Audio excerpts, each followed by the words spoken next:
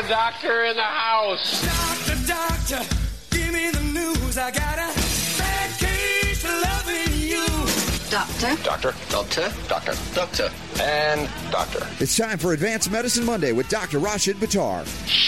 I'm a doctor, not a bricklayer. I'm a doctor, not a mechanic. I'm a doctor, not a coal miner. No pill's gonna kill my head. I got a bad case of loving you. The doctor is in. All right, Advanced Medicine time, and it's global. We're going global today because Dr. Rashid Buttar, he just can't be contained by any one country. You just knew you had to go out there and tell everybody what you know, and they actually like it. Well, some of them really, really liked it a lot. At least in Jordan, they did. Yeah, so you're in the Middle East, as it's known.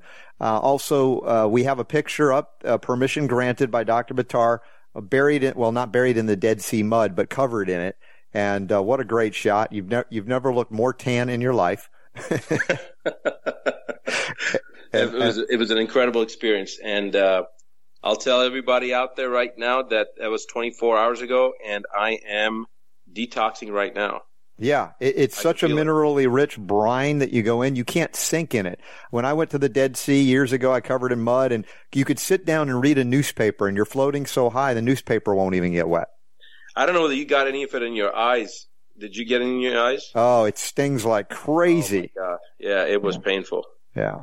I was doing some of my breathing exercises, so bring the hands up and over your head and you stretch out. Right. And start dripping on my head and drip down between my sunglasses and my forehead into my eyes. And I was like, oh, my God. Yeah. I didn't know how I was going to get back to the edge because I was probably about 200 feet out. And because I couldn't see anything at a certain point, I just started walking, but the eyes were burning so bad. But anyway, it cleared up. Oh, man. Well, yeah, I can commiserate with you on that. But it's been many years since that time. But just encouraging to me that you're able to go around the world. Of course, we reach all over the world with the radio show each and every week. We know that. But sometimes, being it like when we do our advanced medicine seminars together, bringing people together, interacting with them and human to human, it just changes the equation. They really get to see who you are and what you're about. Well, I'll tell you, Robert, the most amazing thing that's happened for me, and there's been a lot of amazing things that I've already shared with you in private before we went on the air here, but the most amazing thing was just in the last 2 hours, and I sent you that picture of the church where Jesus was born in Bethlehem, which is where I'm at right now, and right across the street, the picture of the mosque. And how many Christians or Muslims in the world do you think know that there's a church where Jesus is born with a mosque across the street? Literally, and I'm not exaggerating, it would be about a 25 to 30 second walk, and you can pick up a rock and throw it from one building to the other and hit it. It's that close. It's amazing. And probably a synagogue or two as well around there. I'm sorry? Probably a synagogue or two around there as well. Probably so. I didn't see any synagogues there, but of course it's nighttime too, but it's all lit up. I didn't see anything that indicated there was a synagogue in that area, but I'm sure there is. But the point is that how many wars, based upon that seventh toxicity that I talk about in my book, the spiritual toxicity. Right. How many wars have been fought between the monotheistic religions, between Judaism, Christianity, and Islam? How many people have died over the centuries over this very issue? And yet here is the birthplace of Christ and a mosque right across the street from it. And as you said, very appropriately, a synagogue probably within a block or two, I'm sure. Oh, I'm sure. The thing is, and I've told this story before, maybe to you as well. I mean, my mother was born in Palestine, what was then Palestine, now Israel. And when she was growing up, she said the Arabs and the Jews and the Christian, everybody worked and lived alongside one another. There was very little discord in her memory until the British got involved, then they declared the statehood, and then everybody else from outside there was messing with that area to foment so much hatred and so much distrust. And every time you do that, you disallow the people to work things out on a local level, because when you have to do commerce with somebody locally, it's not good business to be blowing them up. Yeah. And then, of course, you've got all the influx of, after World War II, what had happened to the Jewish nation. So many people had been just, families ripped apart, people, having been displaced from their homes. And so they had, when they came somewhere else, and when they came to Israel and when they came to settle it caused a lot of there was a lot of pain. And Yes. that pain sometimes transcends into or transforms into distrust, and that Right. distrust then fuels, which is a normal phenomenon for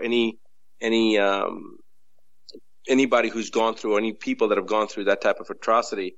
And you see what's happened with the Palestinians, and it's very interesting. I had no idea that, for example, if a Saudi comes into Israel, they'll be arrested, because when they come back through the border through Jordan, their passports are tracked and they will be arrested. And I didn't know that if you have a Israeli stamp on your passport, certain Arab-speaking countries you can't enter. And They I have won't, a they Saudi won't let you in. That's true. visa, which is good for 15 years. And I was told repetitively, make sure they don't stamp your passport, which apparently they don't now anyway. They give you. Yeah, they're pretty aware of it, I think. But I think to the but point. That's just fueling more animosity. And Right.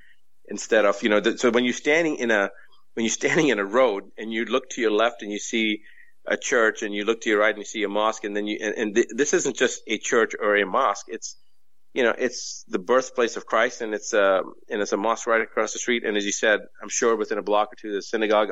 I'm so looking forward to going to Jerusalem.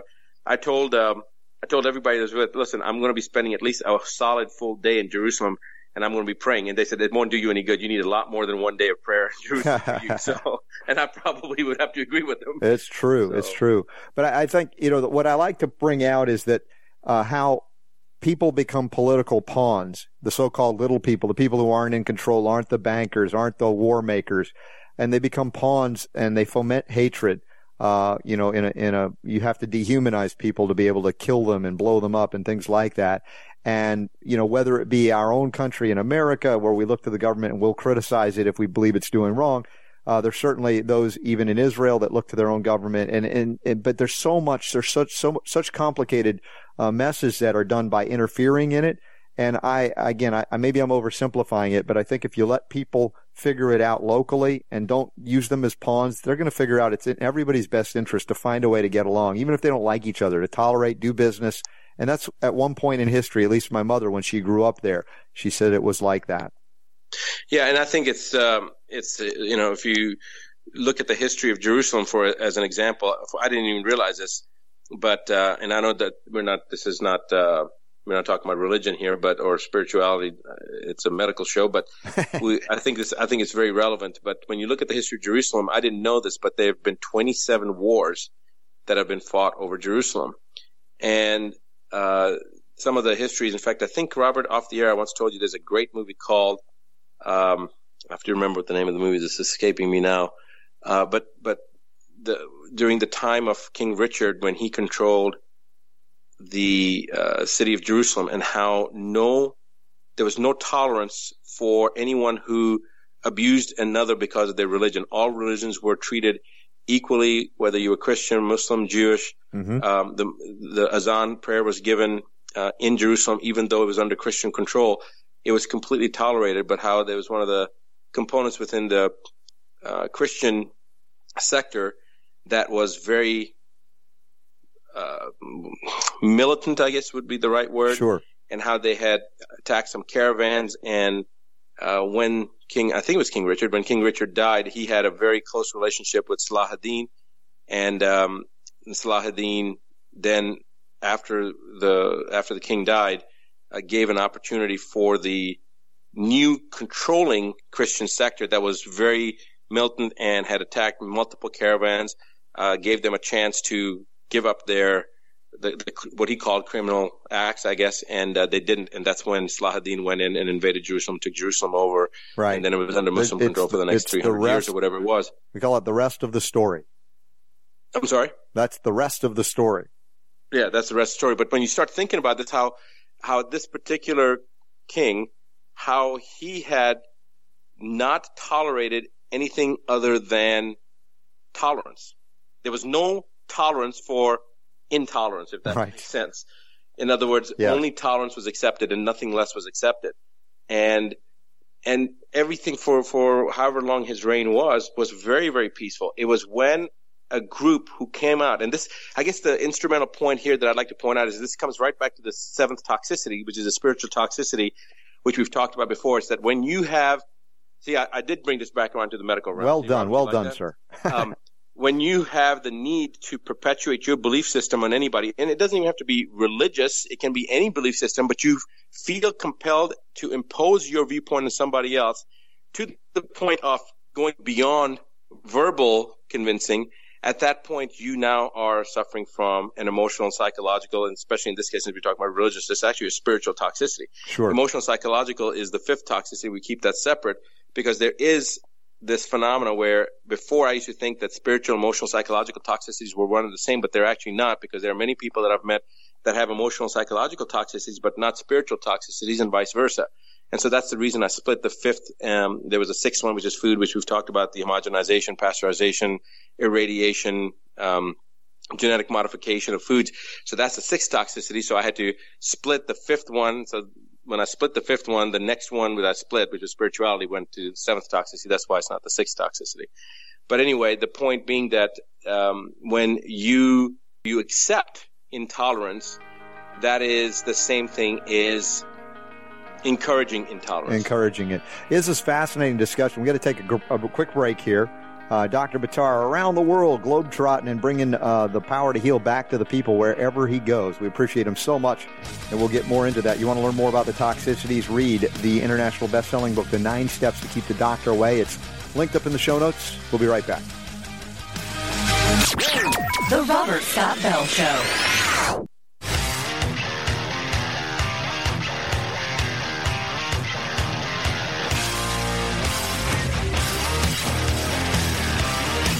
Rocking the health world through the power of radio. It's the Robert Scott Bell Show.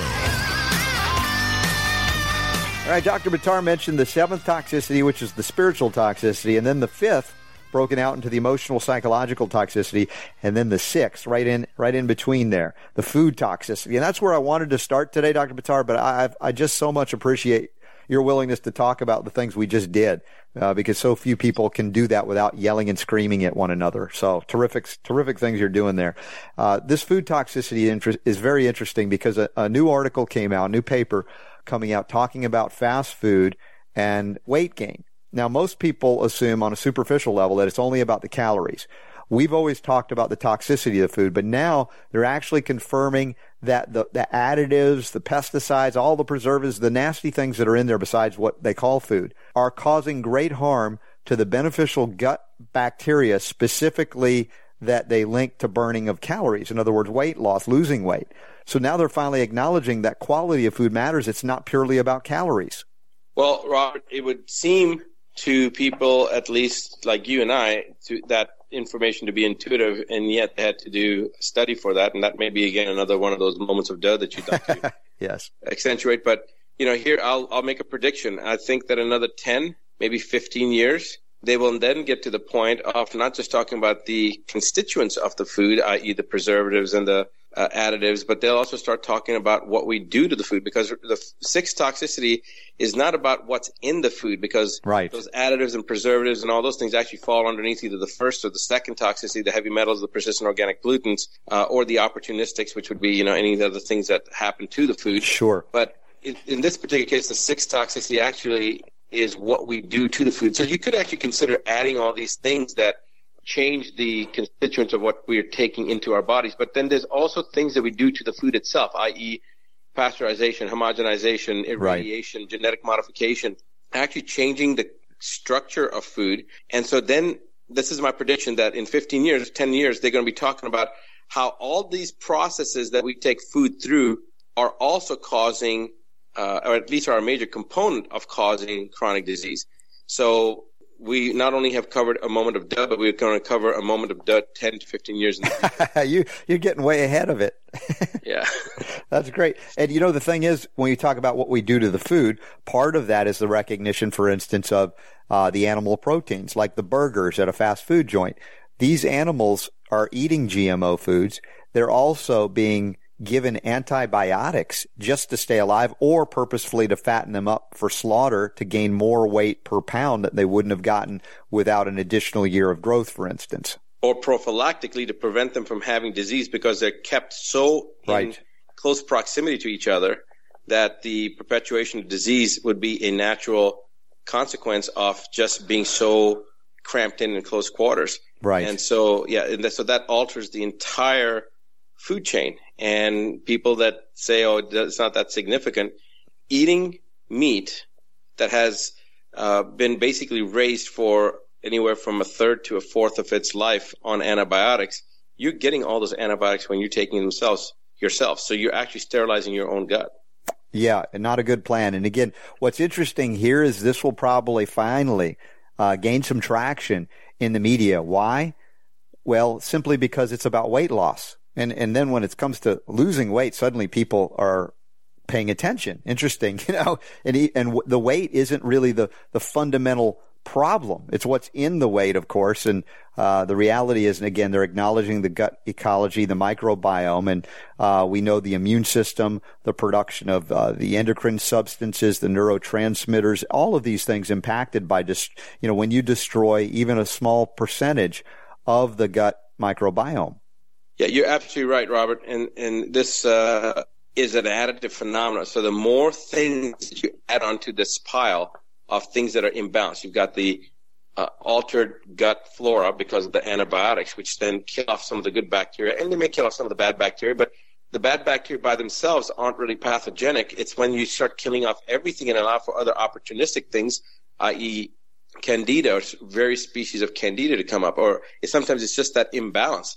Because there are good bacteria, there are bad bacteria, but the bad bacteria usually are kept in check by the other flora. But when you start throwing off the balance by these antibiotics that basically end up sterilizing the gut, you allow for unfestered growth of other things. So there's nothing there to balance the situation. Think of a forest situation, and you've got the rabbits and the deer and the wolves and the whole cycle of life. Well, when you take away the predator, all of a sudden the rabbit population, the deer population grows so fast that then they eat all the food. And then speaking of that, we got to take another break here, Dr. Buttar. Why are 40% of the people on food stamps obese, and does it have anything to do with the story we just covered? Stick around. We've got lots more healing to go.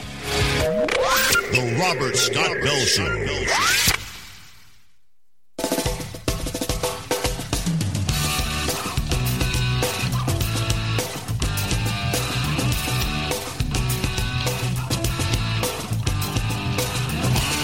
In the health world through the power of radio. It's the Robert Scott Bell Show. All right, Advanced Medicine continues here with Dr. Rashid Buttar, all the way over in the Middle East, having a great time and certainly enjoying not only the stories, but always chatting wherever you are on the principles of healing that you've revealed, of course, in the 9 steps to keep the doctor away. And we've got that going on as the calls are coming in, but I can't take them while we're on the air. But the issue here of food and the food toxicity, I know you kind of break them out into a lot of different toxicities, which is always brilliant because it gives people a little easier to understand how each one of these things impact their health. And again, why you did 9 steps, not 1, not 2, but there are 9 that you have to consider here. And this follow-up to our discussion on the damage to the microbiome from fast food.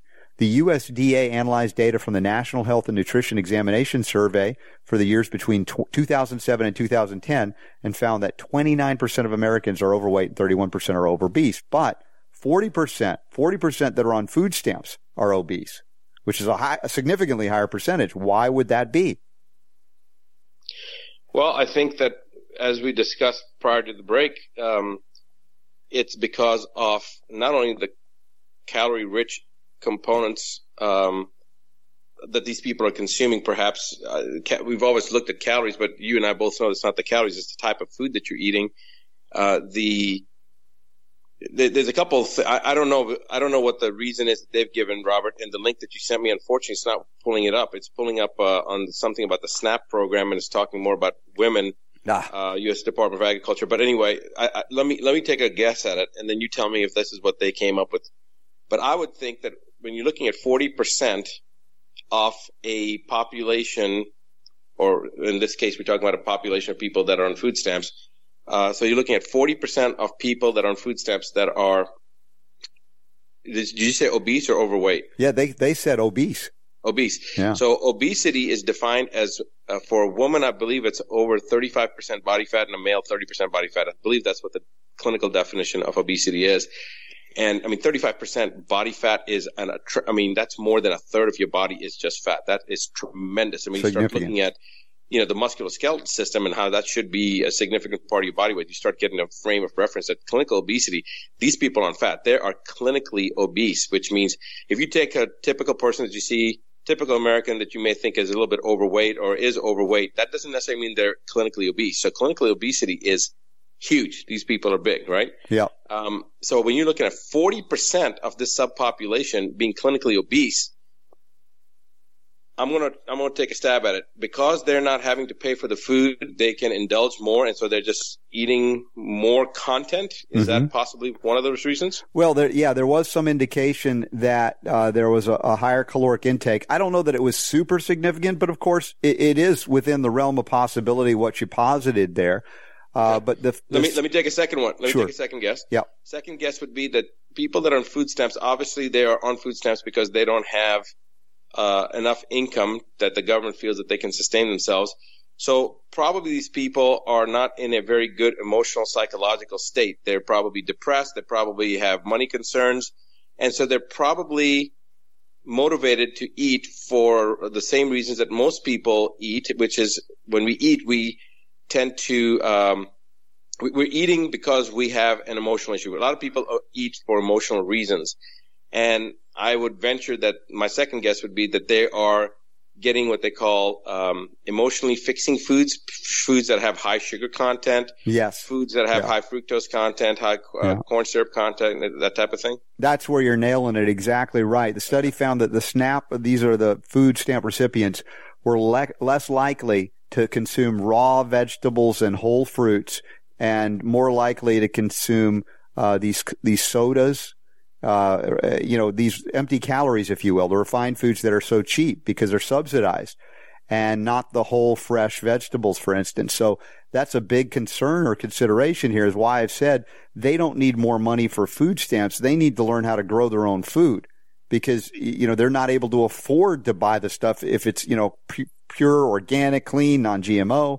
So we want to encourage folks to, go wherever they live in the inner city or whatever, find a way to convert the little land that's there into community plots to start growing this stuff. Yeah. It is something that is very, very crucial for us as a global society to start thinking more about the sustainability of what we're eating. Not only the sustainability of how we're living or how we're growing our food, but how we're living. And this is a perfect example. This study goes on to, basically is a perfect example to show what's going to happen in the future if this type of behavior is allowed to continue. As more and more people end up having, we've talked about the political, the economic issues, all these other things that are happening. As more people tend to be stressed, depressed, whatever, for whatever reasons they are, and the choices of foods aren't the healthy choices, this is a cycle that'll feed upon itself, meaning that you're going to be less prone to having those drops in blood sugar late in the afternoon, and then you get that fixed by taking a Coca-Cola or eating a Twinkie or whatever, getting a cookie or whatever. If you're eating more raw vegetables, you're not going to have those spikes in sugars. If you're eating more raw vegetables, you're going to be leaner weight. You're going to probably feel better about yourself if you are lower body fat content. You're not going to have the insulinic peaks and troughs that the body has to go through. So it's one of those things that we've talked about before too, Robert, is a never-ending self-feeding chain. So when we talk about the inhibitory feedback loops, this would be a positive feedback loop because it's continuing to worsen the situation. The more you do it, the worse it feeds upon itself, and you're basically perpetuating the next cataclysmic event to take place from a physiology standpoint. Well, an observation so powerful, if we just look around and see the health of the animals that we're consuming, if you are doing that, how do you expect to eat diseased animals that are loaded with drugs, antibiotics, and GMOs and expect to remain healthy? I know that most people don't even consider it in America, so it's not even a thought to ask the question. But once you point this out, then people will go, even a sixth grader, fourth grader will go, let's see, if I eat sick food, will that make me healthy or sicker, right? It's one of those basic common sense kind of things. And now we have another study, interestingly enough, coming out not so far from you, but Sub-Saharan Africa. They've got a study that closely links the health of livestock in a given community with the health of the people that are raising them.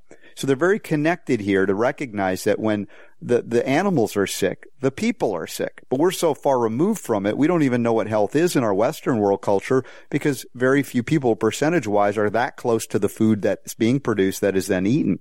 Yeah, I think this goes back to similar things to Dr. Emoto's work with water, where he talked about the intention of what the individual had, or even just writing the words anger and frustration and violence on water versus on a piece of paper, putting that on the bottle of water versus love and gratitude on the water, and how it actually changes the configuration of the water molecules. And then he froze them and took electron microscopy images to show the difference in the water molecules with just those words on it. Those are the only differentiating factors. And so this comes back to the purpose of prayer before you eat, or to bless your food, if you will. It doesn't have to be a religious prayer per se. It's just a gratitude for being able to consume something. So I think that, I'm taking it to the next level, perhaps what you're talking about, but the state of health of the individual dictating the state of health of the animals that you're consuming. It's the same thing as actually blessing your food. And so we are detached as a society in the West, I think, because we don't even know where the food comes from.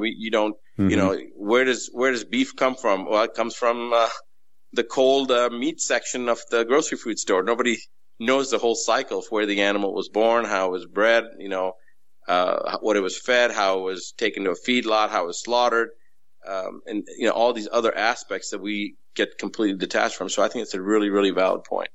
Yeah, I do like that it's being brought out, even though people, that's in Kenya, that's not in America. It's like, come on, people, wake the hell up. Let me just say that. You cannot eat food that is diseased. But the perception, because we're such a visual species in the West, that if an ear of corn that's genetically modified looks visually similar to an ear of corn that's organic and non-GMO, most people in America still think there's no difference. Even though you can measure the nutritional difference, you can measure the glyphosate on one and not on another, and then we have to take it to that realm of the other story we acknowledge, people eating fast food.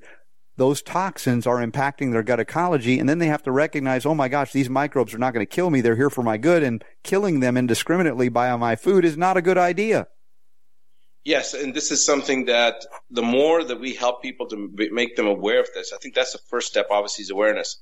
And many people are already aware of this, but I'm really glad that this, I don't know whether this is where you were thinking was going to go, but I'm really glad it's going this direction, because I think the first step is for people to become aware, and we're doing that right now. And hopefully, as more people become aware, they can start taking the steps that are necessary in order to prevent the sequela from occurring that we're discussing. Yeah, do check out the links in the show notes here at robertscottbell.com. And if you ever miss an episode with Dr. Buttar, of course, you can listen to it through the normal routes at our syndicator GCN, GCNlive.com, and of course, naturalnewsradio.com and iTunes and Stitcher and TuneIn and Epic Times and UK Health Radio. But you can always go directly to medicalrewind.com. Hundreds of hours of Dr. Buttar and I discussing a lot of cool things and really reinforcing it. And the reason we bring up these studies to talk about is not that they are necessarily new to us in our observations, but they validate for those that are really engaged in, well, is there somebody that's actually published on this? Despite the fact that a lot of the peer-reviewed publications are problematic, there's some things that just overtly show the common sense of what we've been saying and strengthen our point, and we're all about that. Yeah, I think that the reliance on studies to substantiate what should be intuitively obvious to us, I think that's, again, making excuses. I had, while I was lecturing in Jordan, to this group of... oh, wait, hold that thought. We're on another break. We're going to be back to wrap up with Dr. Rashid Buttar. We're going to hear some more stories from how he was received over in the Middle East with the message of health freedom and healing liberty and all the ways that maybe some of these doctors were not taught. I'm very curious, so stick around. There's more with Dr. Buttar after this. Live around the world, The Robert Scott Bell Show.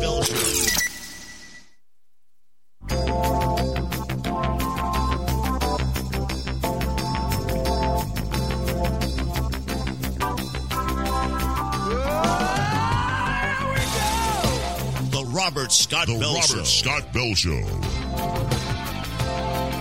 All right, Dr. Buttar, I'm very curious to hear how you were received, because you are speaking to groups of allopathic physicians. Maybe not all of them, maybe not some of them. I don't know the percentage-wise have been exposed to the kind of things you know and talk about and have written about, that maybe you were met with some level of resistance from the medical community. I mean, that's happened in lectures in the States and in Canada. Tell me, how were you received? Well, there was I didn't talk about health freedom and that type of stuff. I was actually specifically giving a lecture on cancer. Okay. And there were some very senior hospitalists and medical professionals there. I mean, they were all allopathic. Hardcore dogma on chemo and stuff? Oh, absolutely. All chemo, all radiation-oriented doctors. Wow. Chief of staffs of hospitals. And a lot of governmental officials, very high-ranking governmental officials, as in like higher than the Ministry of Health type. Interestingly enough, the very, very high governmental officials loved it. They just ate it up. I was invited to the homes of a couple of them, and I had dinner with them, either before or after the conference. But some of them had heard some of my message before. But specifically, the reason I brought that up was, the reason before the break that I brought up the lecture at Jordan was because of the reference to the reliance upon peer-reviewed literature and published studies.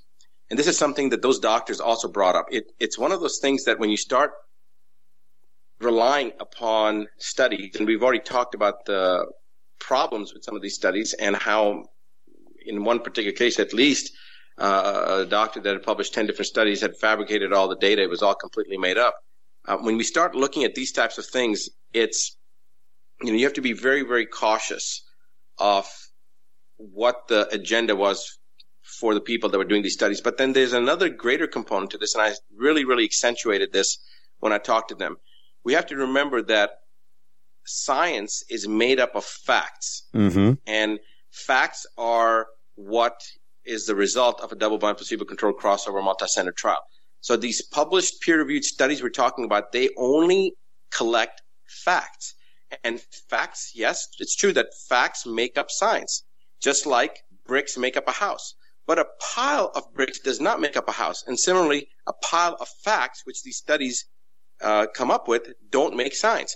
So it's very, very important that people remember this, that a house is no more, or a pile of bricks is no more than a house as a pile of facts is science. Right. Vice versa. A pile of facts is about as much science as a pile of bricks is a house. Right. And so and also, Dr. Buttar, I've been covering this, but we've covered the Journal of the American Medical Association editor speaking out against these things.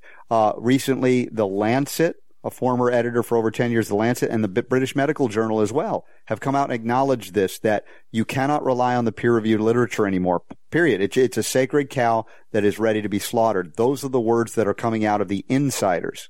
Yeah, right. And so I'm so glad you brought that up, because that furthers the argument that I'm making, that when people rely, and I'm not even seeing people relying on the peer-reviewed literature, because I don't really find people, as a general, relying on this type of literature.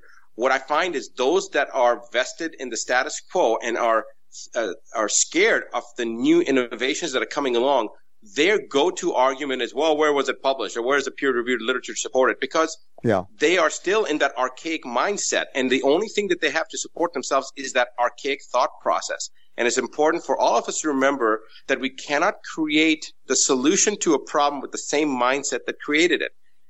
Einstein said that. Mm-hmm. That was his definition of insanity. Definition of insanity. Yeah, exactly. So when you're speaking of things like this, I mean, these are the oncologists still rely on mammography to detect breast cancer that it actually causes. I mean, you might have upset a few of them. Oh, I mean, a specific issue of mammography came up, and I showed the Chinese study where they did the 19,000 women that did self-breast exams, and they found at the end that the mortality and morbidity with self-breast exams compared to mammography was exactly the same, and I believe that was actually skewed because it would have been a lot less with self-exams, because you're not compressing the breast, traumatizing the breast, irradiating the breast repetitively year after year. So to say that, the onset of catching breast cancer was the same Perhaps I would believe that, but to say that the mortality rate was the same, I would have a hard time believing that. The point is, though, Dr. Buttar, we got to get more stories from you over the week because I know you're going to be there, and I appreciate you staying up late so we could do this. Absolutely, Robert. Absolutely. All right, so stand by. We're going to take a break. I'll be back tomorrow. Dr. Buttar, I'll be back next week. Stay safe, and remember, the power to heal is yours. The Robert Scott Bell Show.